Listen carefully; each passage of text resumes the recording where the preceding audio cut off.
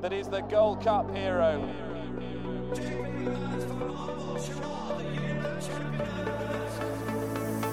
Two of the most admirable chasers you could possibly wish to see. Relentless, remorseless, and pounded Cordon Star into submission. Hello and welcome to another edition of the Race Hour podcast, brought to you of course with our new friends at gambling.com. It's good to be back there. Diarmuid Nolan is here. Hello, Dino. How are you, buddy? I'm very well, very well. We're not on YouTube this week, Damo. I think we got sick of the sight of our own faces already, did we? We will. We'll have some form of a video up, but unfortunately, our faces will not be on YouTube.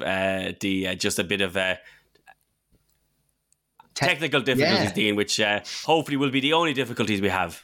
Oh no, we have this weekend. We'll find more, but like that's all that's all good. I think many people breathing a sigh of relief, but we will be back. We will be back. Not speaking of technical difficulties, we're delighted to say Paddy Aspell is back on the Race Hour. Paddy, it's been a little while. How are you keeping? Yeah, good afternoon, boys. And unfortunately, it was down to my country broadband that we couldn't make, or I certainly couldn't make my YouTube debut. But these YouTubers are getting loads of stick anywhere in the media nowadays, so we're better off sticking to this gig. Yeah, 100%. We'll be clipped up all over the place, making stupid faces and all that kind of stuff. Like, that can wait for later in the season. Paddy, it's great to have you back on.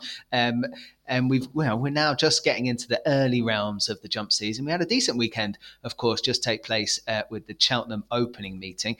Irish dominated again. That seems to be the way there, Paddy. They seem to always do well at that meeting. I think the UK horses, they're not even sending over their A-grade ones and they're picking up loads of races. Did you enjoy the couple of days? Yeah, certainly did. Look, you're always going to get them murmurs, aren't you, that the Irish are taking over. But if they're willing to travel, and like you said, they're not even sending their first team. This is like under-21 stuff really so far, isn't it? But they're still really got off to a very, very good start. And I think all round it was a great weekend for Henry de Bromhead. Obviously, he was the birthday boy, wasn't he? And I think he just always interviews so well, never really jumps up and down with disappointment or delight. He's very grounded. And I thought the Whacker clan yet again at the weekend highlighted how good. I watch him quite a bit. Darragh O'Keefe from the front, boys, is absolutely dynamite. Yeah. I know he had a very willing partner here in Whacker clan, and there was some wild celebrations afterwards. But yeah, the Irish absolutely dominated Henry de Bromhead, Gavin Cromwell, and the UK boys were struggling, although they got a little bit of a look in, but on the whole, they were proper on the back foot. Oh, they were. And I think, that's always I always seem to remind myself, I think I said it on last week's pod, that the Irish just win all these races. So just go and find out which ones. Keith Donoghue had a fantastic weekend. As you mentioned, Henry de Bromhead, Gavin Cromwell, Rachel Blackmore, Darragh O'Keefe, all amongst the winners. Dermo, you managed to find a winner, and it wasn't trained in Ireland. Our champ was your nap of the weekend. Yeah, he was brilliant as well. That young Freddie Gordon as well, that was such a good ride. He just kept it so uncomplicated, but he just looks a really classy young jockey.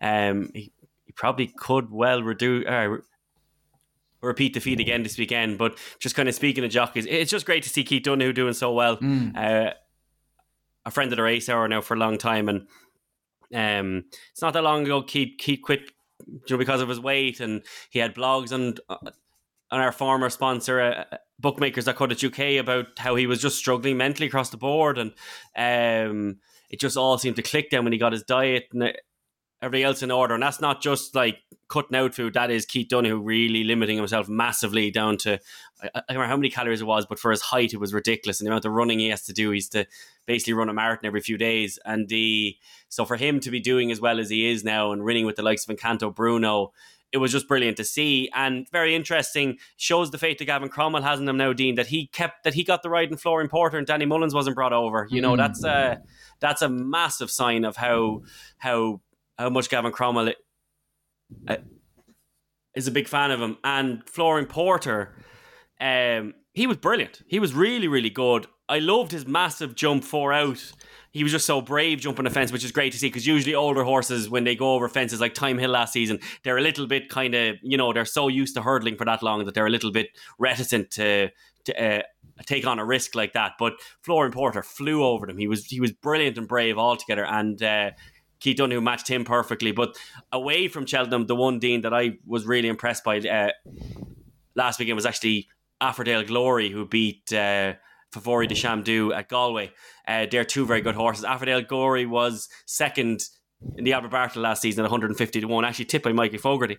And the time will definitely prove that was no fluke. And Affordale Glory really impressed me under Sam Ewing for Noel Meade, who's enjoying a great time of it. So loads of early clues, Dean. But Flooring Porter and Affordale Glory, they'll be two stayers definitely to keep on side, but over fences. 100%. I mean, I was going to ask Paddy about Flooring Porter because there was a few quite extravagant jumps, even where he's leaving the back legs in a little bit.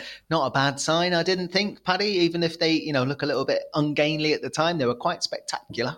Yeah, no, he was pretty good. And I think an awful lot of, I suppose the stats are against him, really, aren't they? As far as the route that he's gone down as a hurdler, I don't think history tells us that they don't really go to the top end over fences. But that said, the other day, when Keith needed him, he was very good to go the other way and make a shape in front of a fence, and he was good and brave, as Dermo says, at the top of the hill. Only just got there, didn't he? But he's gutsy. He's a very, very hardy horse, I'd say. I know he's not been the most straightforward at times, but I think when the gun is put to this horse's head, he's very rarely let connections down at the back end of a race. And that was a good start, because I tell you, the horse in second, the Boinville Road for Nicky Henderson, I really love that horse. Without being a proper top-notcher, he's a good, solid yardstick who's got a bit of experience, and he looked good at Worcester the time before that. And I thought Flooring Porter,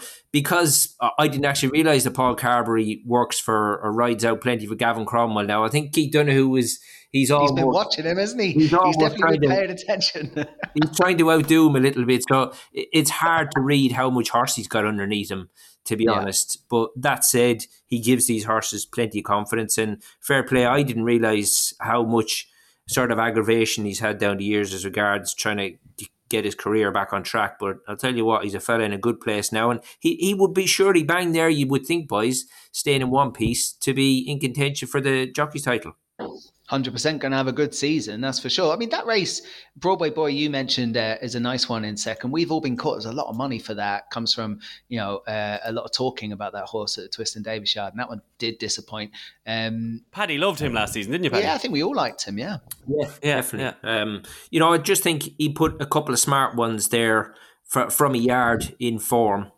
He put them to bed, and it's going to be interesting because although he's 8-year-old, he's got to keep progressing, Flooring Porter, and I think when you watch him in his races, he puts a lot into life, full stop, by the looks of him. So, it's going to take a fine bit of training for Gavin Cromwell just to bring this horse back every time, because obviously it's harder work now jumping fences as well. So, it's going to be interesting to follow his season.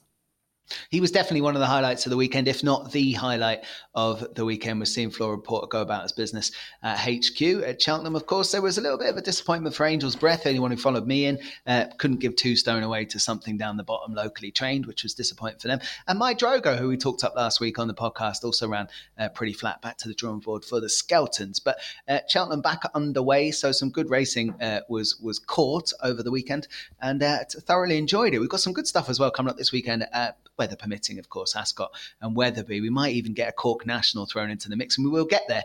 But as we've got Paddy on the podcast, and last week as we did some of the senior chasers and some of these novice chasers that we're looking at, we thought we'd have a look at the hurdlers. I mean, Dermo, when we look at the hurdlers and the senior hurdling division, is there much point trying to work out what beats Constitution Hill? They've decided to mop up champion hurdles rather than jump a fence.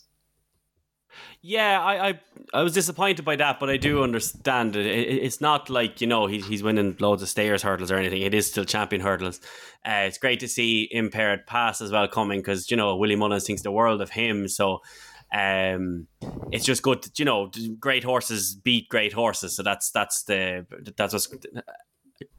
great to see, because again, Stayman's excellent. He proved that by beating Honeysuckle so easily, who went on to win the Mayor's Hurdle afterwards. Yeah. But Impaired Pass should be a level above that again. So this is just more. But look, Dean, you said it great last season when you said that the only thing that could get Constitution Hill off the bridle is a car, and that is the case.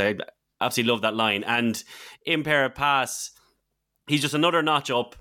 It's fantastic to see, but if Constitution Hill turns up like he should, then he should win. You know, the old adage of not being scared of one horse, I think Constitution Hill might even book that one.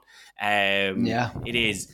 It's a division, at least Willie Mullins has made this division interesting, because all season they'll avoid each other. They'll come to Cheltenham, you'll have a few people talking about taking on Constitution Hill, and reasonably it should be very hard to do, obviously, but at least there's a little bit of intrigue now, because if it was just State Man against Constitution Hill again, you know, you're losing. There just isn't as much interest there. And then I went through trying to find a smart, 50 to 6 to 1 horse for the Stayers Hurdle that, you could say that line of, if he doesn't jump a fence properly, he could go back over hurdles and blah, blah, blah. I went through that division and over it again. The Stayers Hurdle is a murky division as possible. It's pitch black now. You can't see anything at all. It's gone beyond murky. I'll get to the Stayers. But like this, but just senior hurdles overall. Yeah, senior hurdles overall. It's very hard to kind of get involved in anything. Yeah, I mean, I was looking at the betting for the champion hurdle, right? You got 1 to 2 Constitution Hill, you got Imperial Pass, I think best price around 6 to 1, and then you get 8 to 1 State Man, and then you get a load of horses that won't run in it. So, Paddy, we've got a great horse at the top of this market, potentially got another great one in second in the betting, but without Willie Mullins, this would be a dire race, and at the same time probably only 4 or 5 runners. Now that won't happen in a champion hurdle or something. A few will take their chance there because you get a day out, and anything can happen at the front end. But we've got a great Paddy, but we don't probably have a great division, sadly. No, we don't, and I think that's probably the bulk of the reason why Constitution Hill is still in this division, because they couldn't see a young up and coming sort that could dethrone him or even probably push him this year. Yeah. The one thing you probably could say is there's going to be as much pressure as there was on this poor horse last year. Imagine the pressure that's going to be on him every time he turns up this time, because people are straight away assuming that he's just going to be on default system the whole way through the season and just win, because they've taken the supposed easy route this kind of way. But thankfully, as you say, Imperial Pass is still around. Very, very capable performer. But me personally, I think for him to be seen at his best, probably wants plenty of cut in the ground.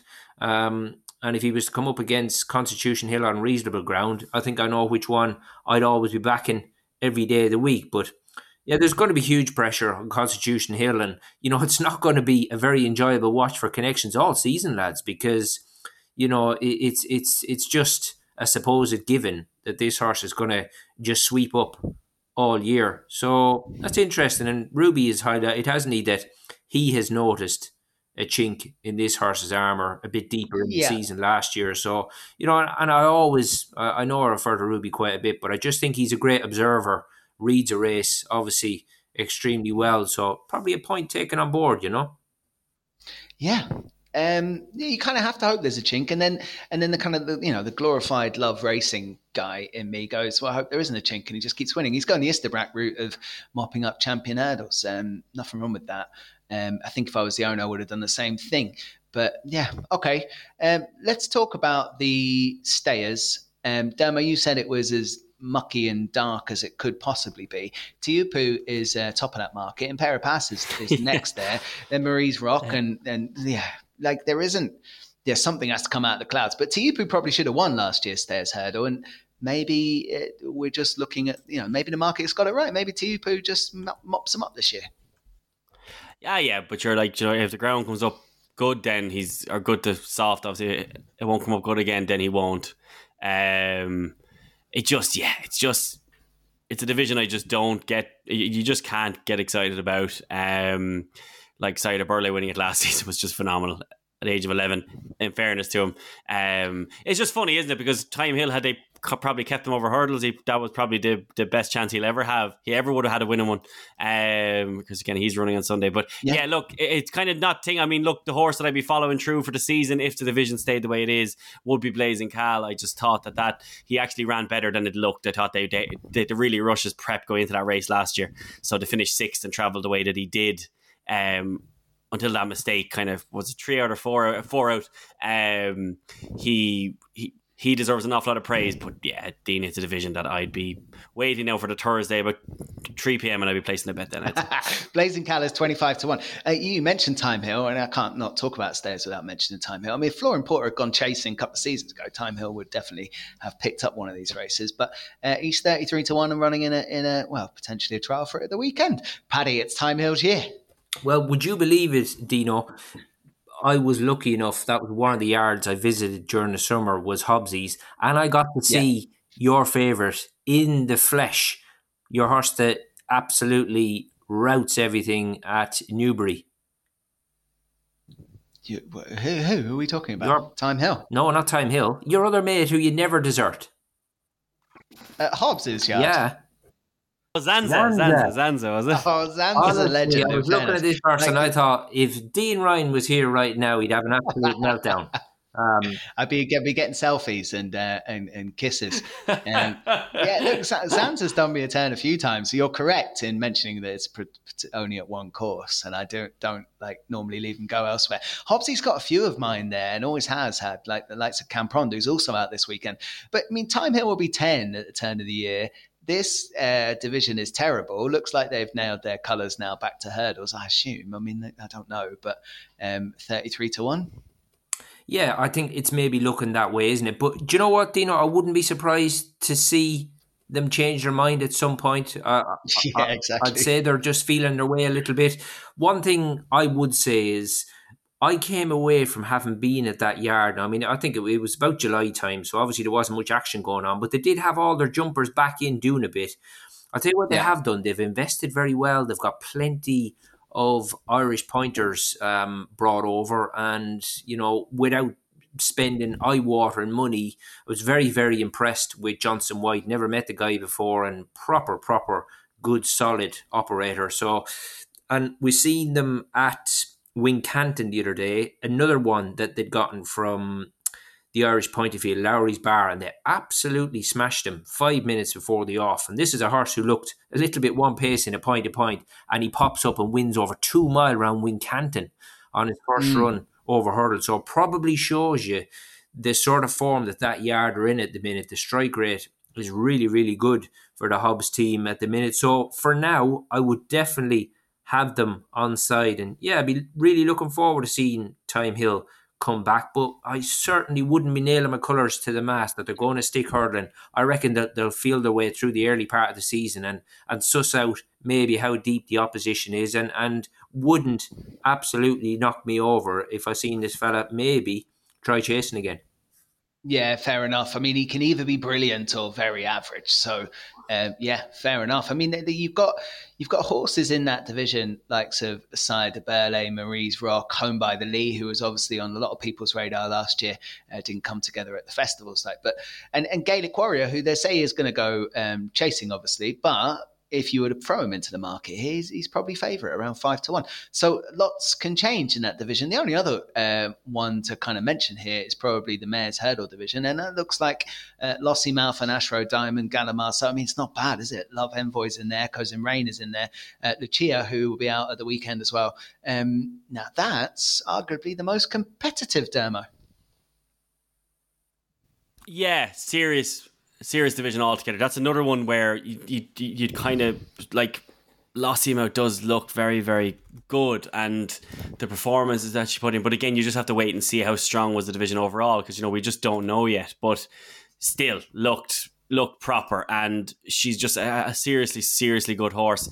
The one that I would be swaying towards still at the moment, though, and I really like this horse, I think she should have won the Mares Novice Hurdle last year, is Magical Zoe. Dean, I thought with a different ride, she wins that Mares Novice Hurdle.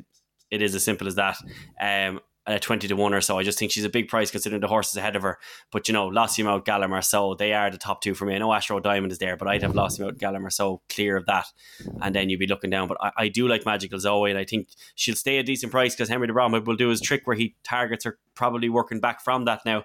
But 20-1 or so, I do like Magical Zoe in this division. But I'd be lying if I said that Lossiemouth didn't just look really, really impressive last year, though. Sure, 100%. Magical Zoe is a very good shout to highlight in that market, because lots are going to change. This is just a great example. I don't want to get into the big debate about it, but if that race wasn't existing, some very good mares would be in the other races. But the mares division is becoming something in its own right. Paddy, they've got there, haven't they, with all the schedule changes, the money they've put into the program. They are getting competitive stuff now at the festival. Yeah, very, very deep races. And I suppose you've got to look at it from the angle of even owners and breeders going forward. This is the golden ticket for some of them. They can get this nice black type jumping next to their mare's form book. It's a bit of a given, really. But I think that the mare from Harry Fry's, I've always loved Love Envoi. But she is to be at her absolute best, I think she needs to be getting her toe right in. But for a mare who stays well and does want deep ground, she's also quite a strong traveller. So she's got plenty of things in her favour. And we've seen already that Harry Fry, another yard I was lucky enough to pop into, very, very interesting guy. He's got a very strong team to go at this year, does the job properly, and fantastic to have that man, Johnny Burke, back in the plate. And they've gotten off to a good start, and it'll be interesting to see what plans they have for Love Envoi this time round. I thought ran an absolute screamer at the festival last year off the back of a hack canter race, which wouldn't have suited her, but is, as I say, quite dependent to have the mud flying, I think, to be seen at her absolute best. Fair, and obviously that race comes on the Tuesday, so you need the weather to play ball in the run-up to it rather than the racing to play ball, which often means you get poorer ground as the week develops. But yeah, Love Envoi definitely in the mixer. Lossiemouth looked so good last year. If you imagine if she stepped forward, it's going to be a tough division for the rest. Okay, why don't we talk about some of the novice hurdlers that you might be excited about for the year? All the talk pre kind of, kickoff to the season is about Ballyburn, and you get some voices, connected voices, this is saying they go Supreme, some saying they go Ballymore. The only one they can't go for is the Triumph, but you wouldn't be surprised to see it in the Grand National the way they're all talking about it, Damo. Yeah, and even last season, because I used to write the Brian Hayes piece with him, and he said that because obviously he lives with Patrick Mullins, and Patrick Mullins used to come home, and he just said afterwards he was raving about Ballyburn. He said he just absolutely adored him. So look, he's one that's very interesting. It didn't go to Cheltenham because the owner didn't want to, but would have been right up the very top of his list. He would have ridden Ballyburn by all accounts, right, had he been allowed to. That apparently this horse is just very, very good, but it's just very hard to know with Willie Mullins. I was going through it all today, and even Mercury was a very decent bumper horse of theirs and came out last season and kind of flopped, but has been given another year. He could be one that could improve out of nowhere. There's just so many there that I don't try and break them apart at this stage, because even Gaillard, the main Neil, the year that he finished second to Bob Ollinger Dean, he, nobody was talking about him at the start of that season. He emerged out as the best of their Ballymore horses. So it's just at this time of the year, I do sit in it, the talk hasn't died in Ballyburn, which is obviously very interesting, but there's just so many of them. And speaking of Mercury, he beat a filly called Tiger Bay Queen, who's actually the only one that I've backed so far of all the novices, and she's in the Mayor's Novice Hurdle. Tiger Bay Queen, you might have been there that day, Dean. Actually, she won unbelievably well in a bumper at Fairyhouse at Easter time. I'm normally back in the car by then, Dermo. Yeah, you are, fair enough. Yeah, but now at JP, just won this at 11-1, but won it so easy. And Peter Fahey was a brilliant trainer. He said after the race, she's very, very good, and she's different gravy over a hurdle. She'd won a schooling hurdle by about literally a hurdle apparently. He said this himself after the race. She's really, really good. I'd be shocked if there's a better filly out there in that novice division than her. And she's 16-1 for the Mayor's Novices Hurdle. Weirdly, we tend to get involved in this race more than we should for some reason. But she's the one that I'm really excited about. I loved her last season. I watched it back last night, and it just takes my breath away the way Jamie Codd is just so confident turning in, and Tiger Bay Queen, she hammers a very decent field. And Peter Fahey really fancied her that day. She was kind of backed in 2-11-1 in a very deep field. So she's the only one I've backed. Tiger Bay Queen in the Mayor's Novices. But again, of course, then there's others. Captain Teague ran a seriously good race in that Champion Bumper last year. And then one darker one maybe for the Albert Bartlett is that Gordon Elliott, he eventually has to win this race. You know, he's had so many Albert Bartlett horses through all the years that eventually won. But Stellar Story looked like a massive bolt winning over 2 miles, and he was winning in spite of himself. He just looked to me like one of those, like what you were saying about Fact to File, Dean, as well. One of these bumper horses that was just arguably too slow to be in a bumper, but was good enough that they were just, being brought up to the front of it. Stellar Story was kind of winning in spite of himself, but he looks like one that'll just be a really good horse over a fence in time. But hurdles first of all. So Ballyburn, Captain T, Stellar Story, but the only one that I've backed, Dean, is Tiger Bay Queen, and I absolutely love her in that division. Could be a start of a new honeysuckle story on the race hour. That I'll have to go and pay attention to it first, though, before I can commit myself to the same charge. Fair play, Dermo. Okay, I mean, Paddy, I come to you, right? You've got Ballyburn, you've got the likes of A Dream to Share. I was very disappointed, not disappointed at all, actually. I was very excited to see that Factor File's just skipping hurdling and going straight over fences, because that's the Florida Pearl style-esque route I'd love them to take. It does take one of the good ones out from last year, out of the novice hurdle, Mixer, of course. What do you make of the Thomas? You didn't pop into Willie Mullins' yard over the summer, did you? No, just stayed this side of the water, Dino, but there's no doubt I certainly would have. I could pop up anywhere, me, if I'd have been over that neck of the woods. But just looking through, Dermo's already mentioned Captain Teague for Paul Nicholls. Now, obviously, Tom Malone buys the bulk of the horses, doesn't he? Well, definitely tends to buy the bulk of horses of this nature, the Irish pointers, to send them to ditch it. And this was the horse that he earmarked. And you think, out of the amount of pointers that he goes up and down the country looking at in Ireland, and this was top of the tree for him. And I think he looked raw enough the other day when he made his debut over hurdles at Chepstow, so that there could be any amount of improvement with him. And I've also got to give one a mention for the North, and I've mentioned it to you guys before as well, was Nicky Richards' Florida Dreams.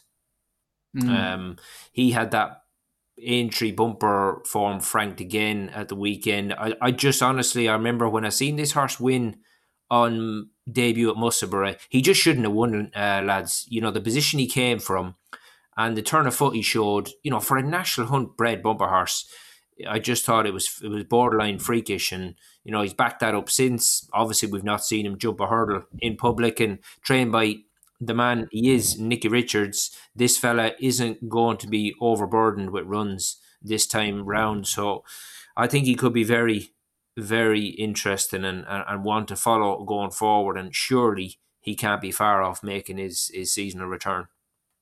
Love it. Florida Dreams there for Nicky Richards. Paddy, I had a question for you, right? So the Morans are obviously the Ballymore crowd, and the Ballymore hurdle, I think they won it with City Island before. They've got, do you remember the bumper horse from last year, Irish Panther? Mm-hmm. I thought he ran in some pretty hot heats, likes of Ballyburn, likes of Factor File. I think actually went a favourite to beat Ballyburn in the bumper that it ran in. Ballymore makes sense, 50-1 chance. Is this a good as horse as I think it might be? I think he is, Dino. I think the thing about Irish Panther was he was a hard horse probably for Derek O'Connor to ride, because he was a little bit of a forward goer. So first plan A always with him was to try and get him to switch off and relax through his race. But then at times, when they managed to do that, he's almost just got caught a bit flat-footed when, they're not trying to ride him cold or anything, but they're just trying to get him to relax. But that said, I mean, to say this horse still hasn't won a race, he has run some absolute screamers, and obviously in very, very deep company. And I don't think that they'll rush this horse along. He was definitely unlucky on his final start, wasn't he, behind Walk Away Harry? But he is a horse who does put plenty into his races. There's an awful amount of ability there, and I'll be honest, I haven't heard how he's schooled or how he's operating. But yeah, that wouldn't be the worst shout at all, because although you look at his record, he's not from 3. He's run some absolute screamers, and it's going to be very interesting to see where he goes and how he actually shapes at a hurdle. Yeah, 100%. I mean, if he can get to within similar distances or do a little bit better this year than he did last year in bumpers, he's right in the mix across any of these big novice races. So I will be keeping an eye on Irish Panther and see what they do. Maybe the Fairy House meeting or something like that would be interesting. If he were to pop up, keep an eye out for that one. Okay, any handicap hurdlers to follow? I must give a shout out to Jamie Benson, of course, regular on the podcast last season, and Colonel Mustard. Went to a few dances, and they'll be obviously out and about it again. Cam Prond is out this weekend, Dermo, one of my favourites. Obviously probably not for this weekend, but the handicap hurdle division. I mean, you can't just go, we'll wait for Langadan to run at the festival, can you? No, unfortunately, that horse broke our hearts. Remember the State Man and Langerdan doubles, Dean. They were going all over the place. I have 2 that I really like. First one is I'll be all over this horse whenever this horse reappears, because I just think there is definitely a big aim in him. And this is Comfort Zone of Joseph O'Brien's. Beat Scriptwriter over at Cheltenham. I think we were very confident on Scriptwriter in that race, and put that horse away very easily. In the end, looked a real proper, looked rarely like a National Hunt type taking on a load of flat horses that day, if that makes sense. It was just very kind of thing. I just did that really well. And has just kind of kicked on ever since. Sorry, it then kind of didn't kick on ever since because it was left off. But before that, I finished 3rd behind the aforementioned Last Team Out, had beaten Jazzy Matty, who obviously went on to frank that form no end at the Cheltenham Festival. There's just plenty of form from that juvenile division. And then last time out, came out at Leopardstown off a flat mark of 86, which is no laughing matter, obviously, and came out and finished 2.5 lengths behind Satin, who was a very good mare of, a very good filly, of Jessica Harrington's, and really should have won that day. Declan McDonough and Comfort Zone had no luck at all, was just ended up on the wrong side of the track. Just a really, really good run. Now rated 89. Interestingly, Irish hurdle mark of 132 despite all of that. So there is just 100% has to be a few hurdles in this race off that mark. And then the other one, Dean, is Risk Bell. Another juvenile stepping up, but she'll be 4 years old, running in handicaps as well. Was fancied at the DRF, finished 3rd in the Boodles, which was an absolutely huge effort. Could have been closer as well, really, but for an error. Won afterwards, but is still only rated 134. So Risk Bell's another one, both for JP. So Comfort's on Risk Bell. They're the 2 handicap hurdlers. Obviously our champ, but I'll talk more about him later on. But the 2 horses that I see on marks that I think are going to strike when they come out will be Comfort Zone and Risk Building. Fair enough, thank you. Paddy, I mean, all the usual suspects are going to be right prominent in the handicap hurdlers this season. Anything that was thought maybe left a pot behind last year and go and pick it up this year, or anything we should see coming out novice company that's going to be pretty exciting? Well, I think he's already made a return this time round, but he's a horse who doesn't hit the track very often, was Kerry Lee's Nameen Lion. Very good. This is a horse who certainly, when he was bought by Connections in the early days as a flat horse, they would have had big plans for him, but that didn't develop, and he looks very good value so far for Kerry Lee. I think she does a great job of training this horse, because he's obviously fragile but very talented, but you're just not able to go to the well too often with him. He looked very good on his return, and in the process landed a really nice pot. And I mean, as long as the wheels stay on, chances are Nameen Lion, because you don't get many bullets to fire with him, chances are he's going to turn up and run his race each time. He could certainly be one to follow. And I thought another horse who I've just got a real liking for, and he made a winning return this time as well, was Rabaud for Paul Nicholls. I mean, He looked as good as ever on his return, and done that off a mark of 141. And I mean, without being an absolute standout, I mean, Rabaud now, he is only a 5-year-old. I just think there could still be a little bit of room to manoeuvre, albeit the handicapper was just equally as pressed with that return, and he is now already up to a mark of 150, but probably deservedly so. Fair enough. Raboldi, of course, already good on return. There was only one horse I really wanted to throw into the mix amongst all the usual favourites that I'll no doubt talk about on this podcast as we go through the season, was Takao, who pretty much went off favourite for every decent race that it entered, including stuff like the Boodles. Then when the Punchestown was favourite there, I thought they were going to go in the Galway hurdle, but they ended up going in one of the handicaps there and unseated. I'm sure they'll find plenty of fun off 133, which is what's currently on. Get up to mid 140s and go win a big pot. But that's hardly going to be rocket science. That's in the JP McManus colours, of course. Watch the colour of the cap. We have a lot of JPs there, as expected. Shock horror. Yeah, he doesn't just train the grade ones, he farms all the handicaps as well because he's got too many of them. All right, cool. Well, I enjoyed that. All right, we went through some of the hurdlers there. We'll get straight stuck into the week ahead after this break.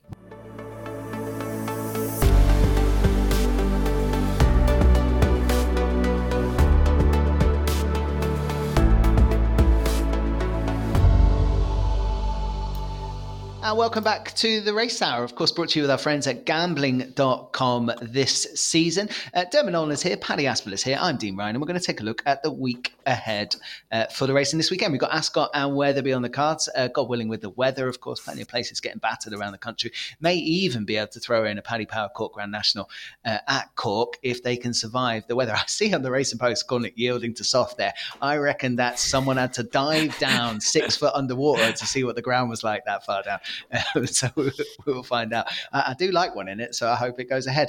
Let's get straight stuck into the 130 at Ascot. That's the first race up for our discussion. It's a novice handicap chase there. Often throws up a decent horse here. Are you wise to that, along with Passing Well, top of the market around 92-4-1? And it's quite tight there because Hermino AA and Cruise Control all in there around the same price. I don't have a fancy in here, Dermo. If you can find a winner of this, you're better than me. Tough race, but it's sorry, just finding my notes there. Yeah, so a very open race. I got lost there. So 130 at Ascot. Obviously, it's a very open race, but I like Sir Psycho here. Dean off 127 at 12-1 was fifth in the Triumph Hurdle in a former life, as you know well. The horse is 7 now, right? And only now have you come round to the idea that maybe Sir Psycho can win a race. You could be the time when they need to get stuck, and he's gone to Harry Durham. He's gone to Harry Durham. That's pretty much the reason why. Yeah. I'm kind of interested in him here. I think this horse has kind of went stale at Paul Nicholls. Not that that's his fault. I'd say this was Paul Nicholls' idea to move this horse over there. Paul does that. But I just think he's very well weighted off this mark with the raw potential that is there. Harry Durham is operating off a 25% strike rate so far in his career. It's a serious start to life there in that yard.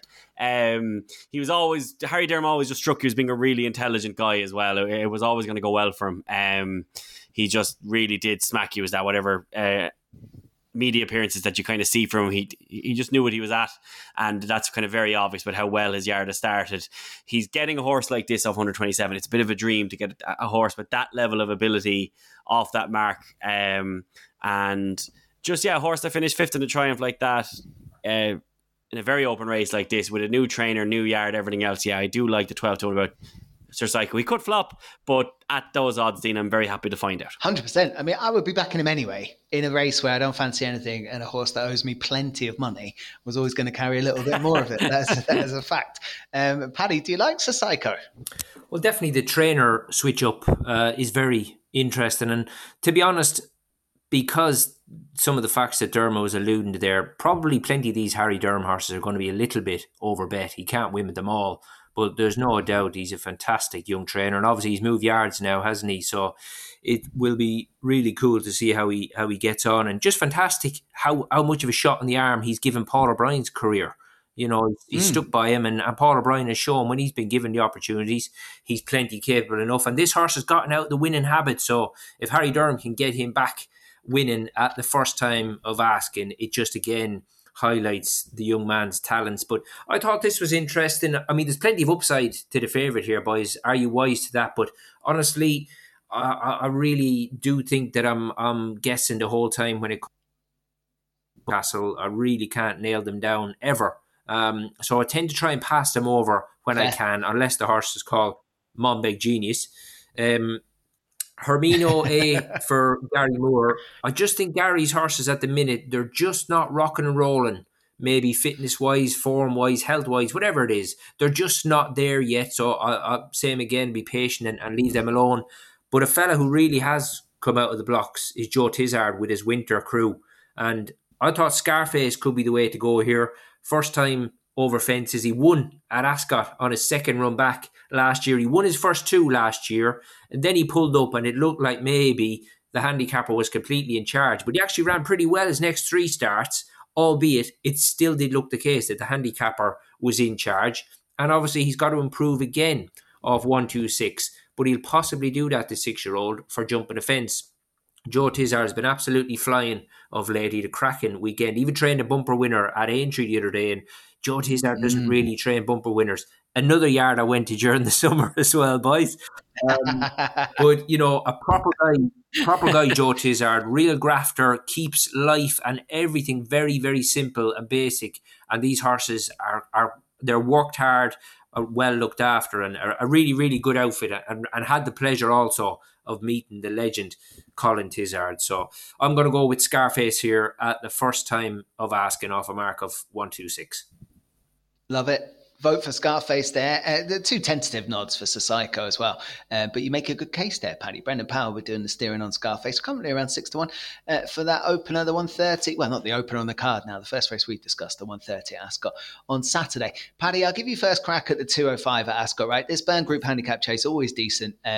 Boot Hill is in here. Red Rookie was going to run last week and he pulled it out. Saint Segal for Jane Williams. You've got Frere Darms. You've got Funambule at Sivola. Captain Mata, First Flow, 11 years old, still running off 158, is in there at double figures. Kel Dastan and one of our old favourites, The Last Day, is in there. You cannot find a better 9 for this. I think this is very, very intriguing. And, you know, open market, 4-1 the top. Yeah, this is a cracker and a real good pot as well, Dino. 57 grand to the winner here, but we've got some proper good yardstick. I mean, the likes Jane Williams is Saint Segal, still only a 5-year-old, had a wind up. Jane did have a winner the other day. I do find that Janes do tend to improve for a run. They tend to be a little bit fresh first time up, so I'd maybe pass him over. First Flow, you know what you're going to get here from Dave Bass, don't you? Pedal to the metal, even with 12 stone. Yep. You know, they've got to try and run him down, and he certainly runs this track very, very well. Venetia, she's already out of the blocks, isn't she? She'd a winner.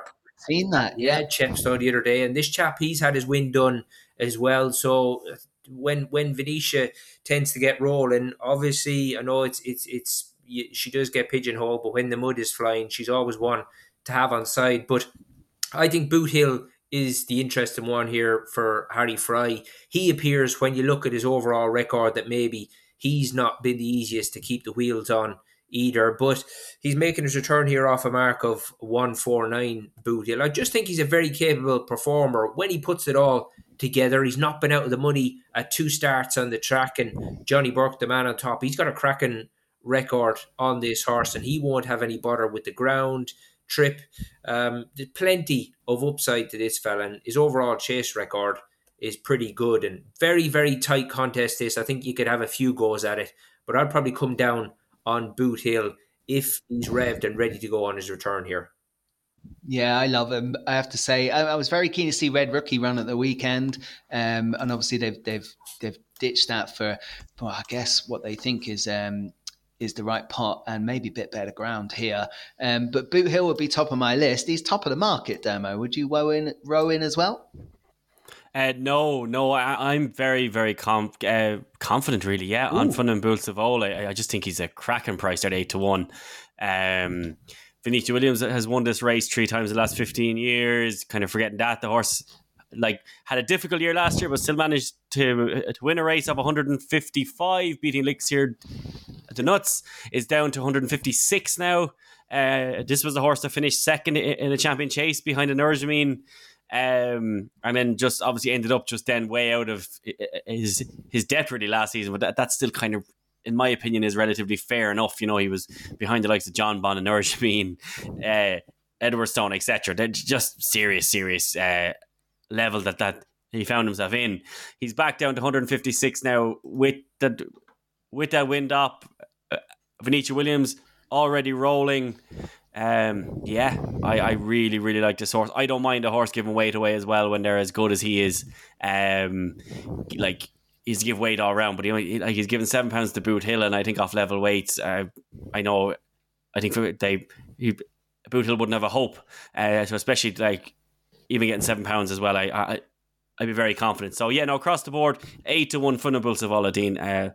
I really, really like him. Fair enough. Funambule Savola, a confident fancy for Diarmuid Nolan there to tackle Boot Hill. I mean, what I can say about that race, and I said it already, is that it's a fantastic 9 where you can make cases for plenty. If you want to go deep into the form and go back a few years, you'll put a few of the older ones at the top of this. But I'm looking forward to that. It's going to be a belter. It's a really good card here. The 3:15 at Ascot, Dermo. I've got to come to you first. You napped it last week. Is our champ going to win again? Yeah. I think so. Kind of went up. Our champ went up £11 for last week, which is fair. But Freddie Gordon now can claim 5. So effectively, this horse is only up 9. Bumping into some decent horses, like giving plenty of weight there to Rare Middleton.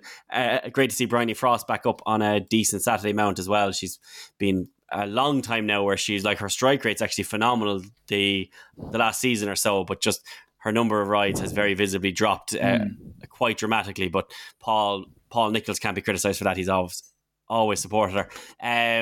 But our champ for me here, Dean, I thought that performance last weekend was brilliant. Even better than I kind of thought he was going to do. I got worried throughout.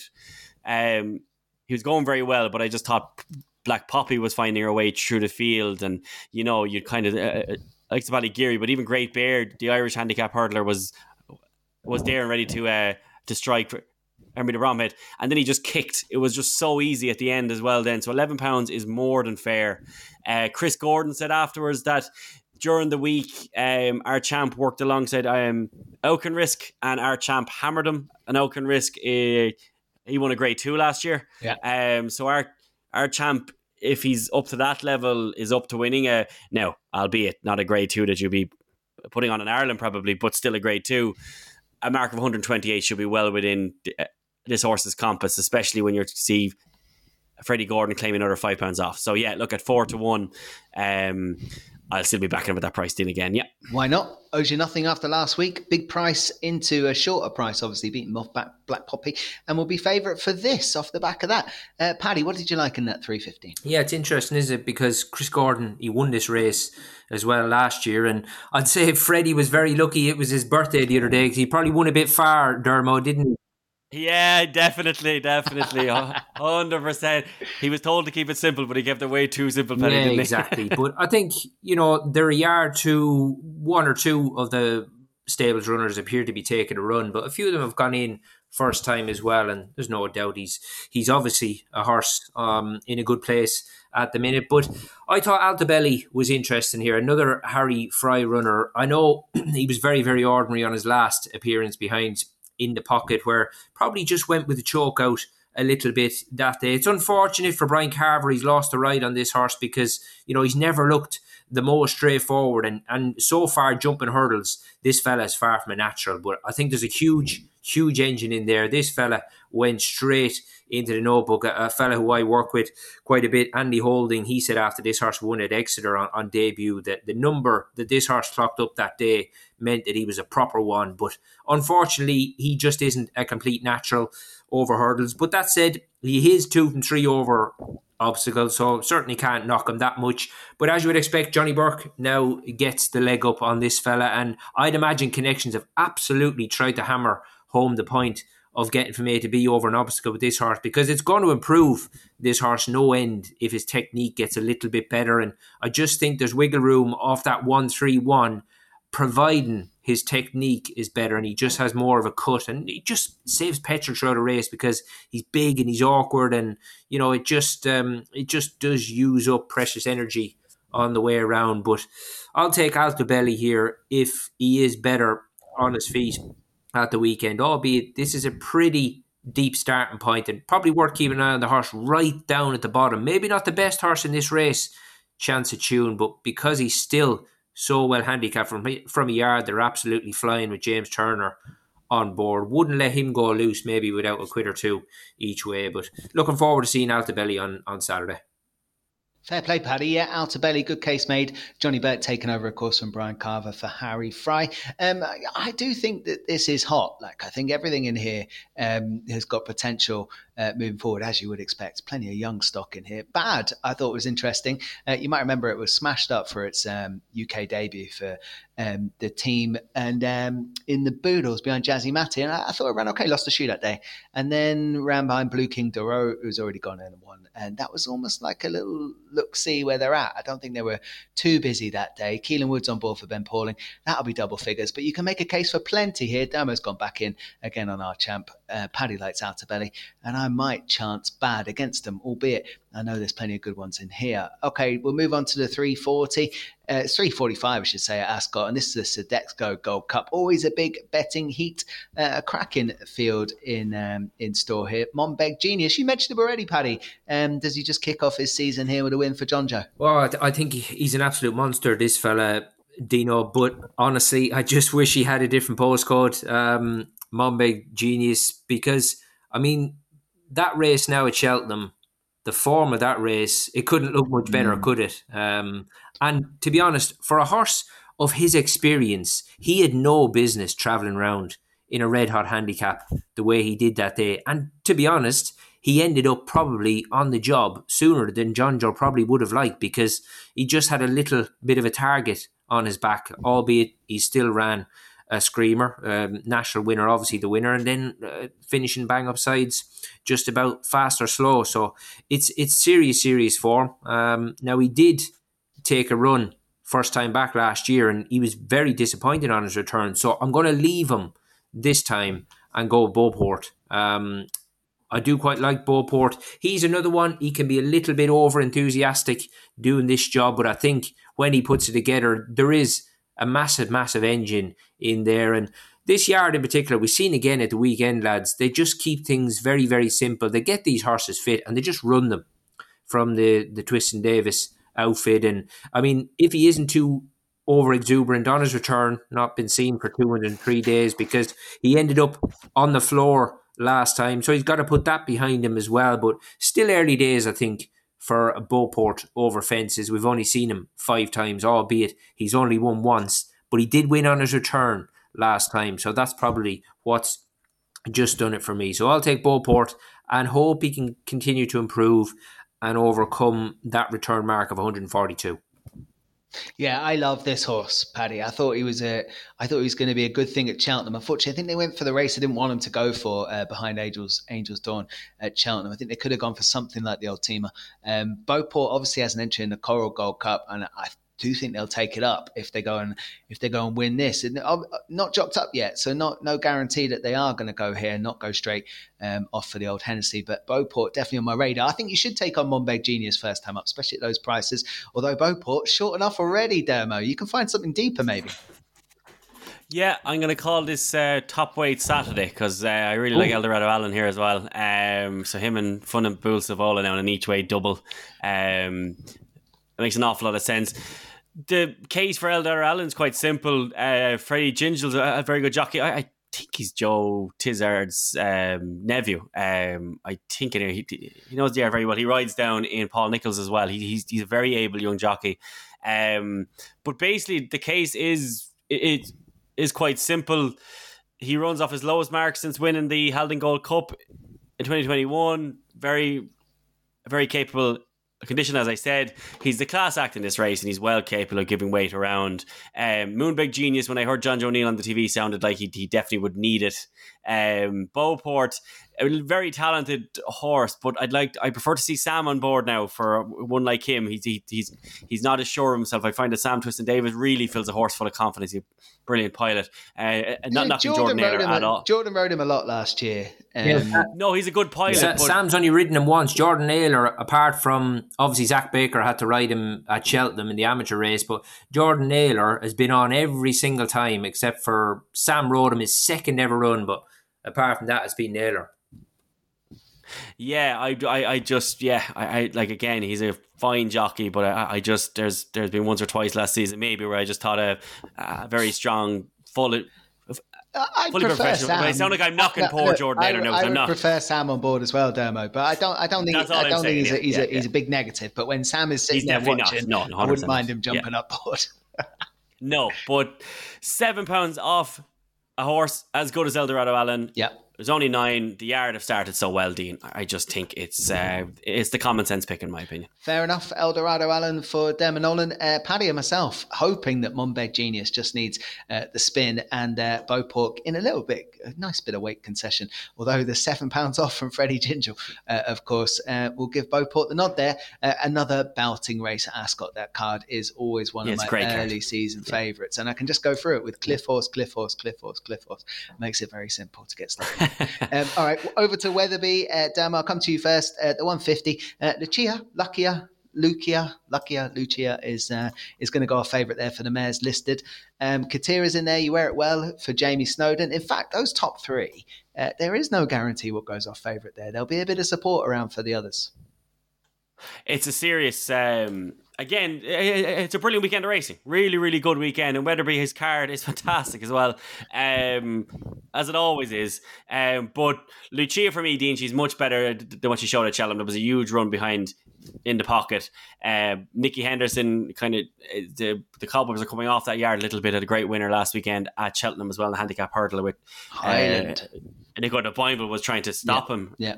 Basically. So that yard is starting to think. They've always thought the absolute world of this mare. She is very, very good. Whatever happened in that mare's hurdle happened, but this has happened a few times with Nicky Henderson. Like, Epatante was beaten it in the mare's novice hurdle. It just tends to happen. He doesn't overly train them for those days. So she's going to be a much better horse this season, in my opinion. I know the other mares are excellent mares, don't get me wrong, but I think Lucia has a bit of star quality, gets £1 from She Wears It Well. Not that that'll matter, but at the price is currently anyway, Dean, she's a bet in my opinion. Yeah, 2-1. Lucia 9-4. Katira, You Wear It Well 3-1. 7-1 bar. There was talk of this mare going for the Supreme last year. They didn't do it, Paddy, and in hindsight that probably makes sense. But Lucia will top the market here probably. I think so. Still only a 5-year-old as well, lads. Lucia. Yeah.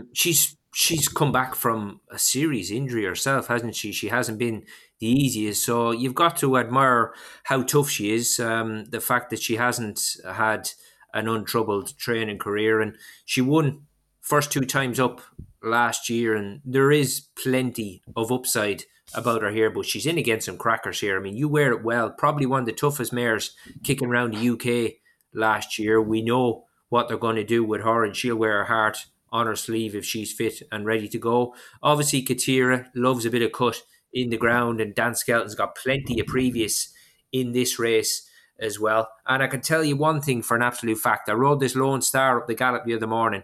Couldn't hold one side of it, lads. So that is in, that is in good form. And I certainly wasn't planning the sort of fractions that she done. But she's a little bit to do on the book.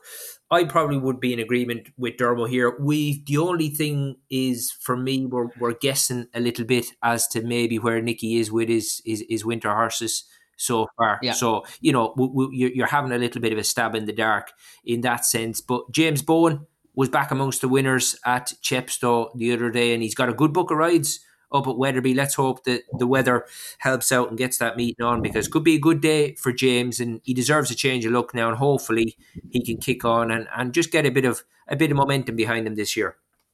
Sure thing. All right, Lucia for that 150, probably going to improve all ends this year after what was impressive and then became a little bit disappointing. But it's not that disappointing to do what she did at the back end. We'll see how they get on. Of course, rematch from a couple of races last year. Let's move on to 225. We've talked about this horse plenty already, Paddy. You think they might go chasing again, but for now, Time Hill likely to go a favourite for this Grade 2 225 at Wetherby over 3 miles and hurdles. Yeah, and I suppose I say that, Dino, simply because he's 9-year-old now, and connections, I would guess, are probably just going to see where they are after this year, and more so than anything, probably assess the opposition further down the line under this discipline. But the start that the Hobbs team have made, because it's no secret, lads, that for a big outfit like that, they've just been lacking a few, I won't say better ones because they've got the likes of Time Hill, but they've just been lacking the numbers, I'd imagine, on recent seasons. But I think they've gotten out of the blocks pretty sharp this time round, and I think there's no reason why they're not going to have a cracking season. This man on board, a stable jockey now, Micheál Nolan, very, very fine pilot, and although he's actually not top rated here, the Dashel Drasher is £4 higher than Time Hill. But one thing is, we're going to get a proper run race here, aren't we? Because Dashel Drasher, he'll go forward and probably won't be on his own, despite only being 6 runners on the day. But simply for me, because the start that the Yard have made to their winter campaign, I would be more than happy to be on this old favourite Time Hill. Yeah, me too, 100%. And Time Hill probably be favourite for the stayers after the race, Demma. Yeah. I should say if we threw a bridle on Paddy, we could probably make a case for Paddy being favourite for that race. But it's Time Hill should be winning. I mean, just even the weight alone around the race, getting weight from Botac has and being level with the likes of Red Risk while being rated £11 better. Should be winning. Good placement, really good placement, I think, and still odds against the Time Hill for the 225 at Wetherby. Now, Dermot, do you just put all your pre-saved Christmas money together and stick it on Time Hill and Brave Man's Game Double? You do, don't you? Straightforward. No, we never would recommend that ever on the Race Hour podcast. Be gamble aware, etc. But yeah, Dean, have your bollocks for Christmas here. I'm only messing. Have your bollocks in this horse. Look, I can't wait to see him. It's not the kind of race that I get involved in myself ever, Dean. But this was the race last year that properly. I wasn't a convert to Brave Man's Game. I didn't back him to Gold Cup or anything, but he was a horse that I just kind of didn't see it until I sat down and watched him this day. And I love how soft that he landed over the fences last year in this race. He's exactly what a jumper should be. He's just unfortunate that he bumped into Gallopin des Champs last year, who's just a freak. But he's an excellent racehorse, and I just can't wait to see him. 8-11 is arguably, Dean, a very good price, but it's just not something it's just not the margins I play at. But he should be winning, Dean. Yeah, it's not a price I punt at either. But when you see a Hoy Senor and this race is not at Aintree and it's got absolutely zero chance, then you see Gentleman's Game. What is it rated? Almost £20 inferior, and Midnight River likewise 8-11. I mean, Paddy. I mean, it was interesting. Nichols, he really put his thinking cap on here. It's hard to know. I mean, he just didn't want to go and empty the guts out of this horse at Haydock, did he? On proper Haydock ground.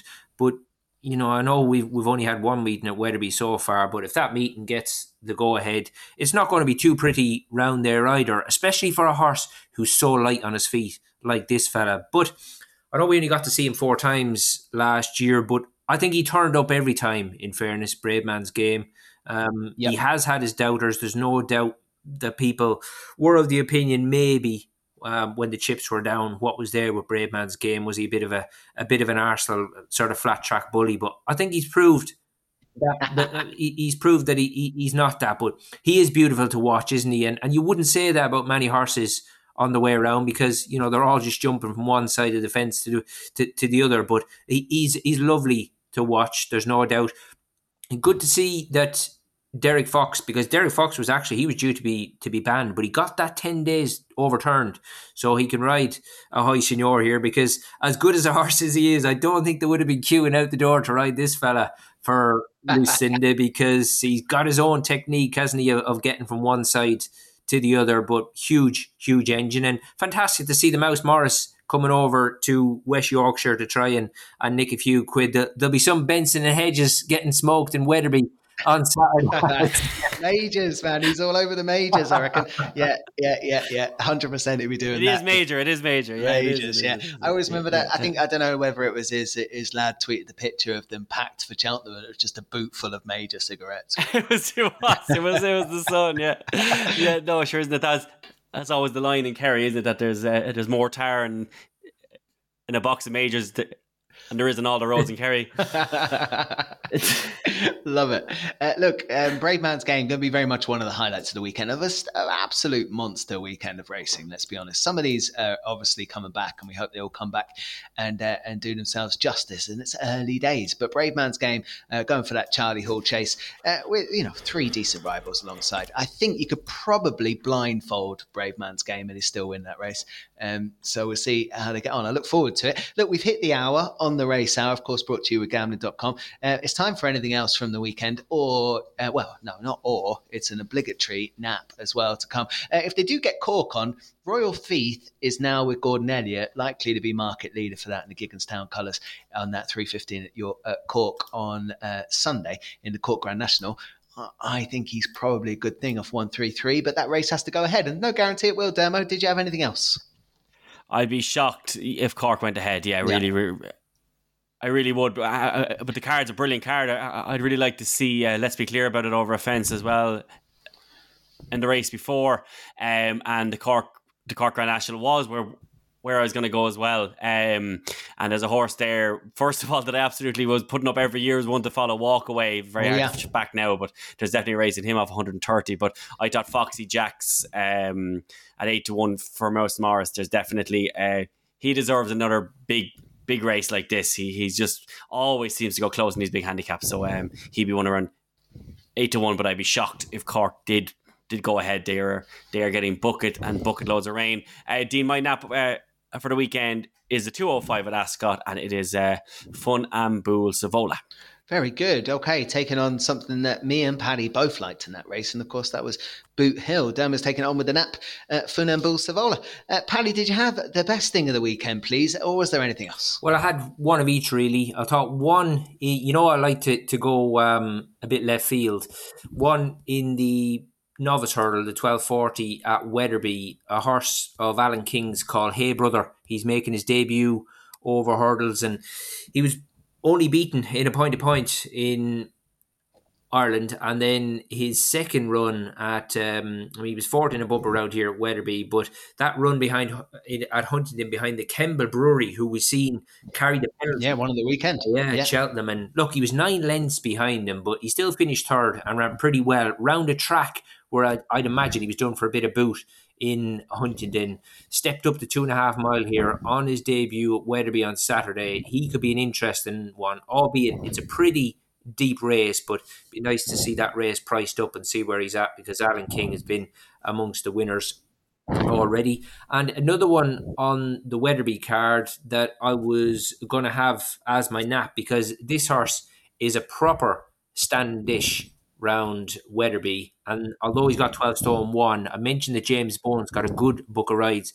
Albert's back of Mick Easterby's in the half 3 race. This horse, he is a proper solid horse round Wetherby, and one thing is he's a good weight carrier as well. Now he tends to have Brian Hughes on his back most times, but Brian is obviously elsewhere, but James Bowen takes the ride here for the first time, and this horse's Wetherby record, 4 wins, 2 places from 8 starts, and don't expect to see this fella on the scene until very, very late in the day. So Albert's back with my nap.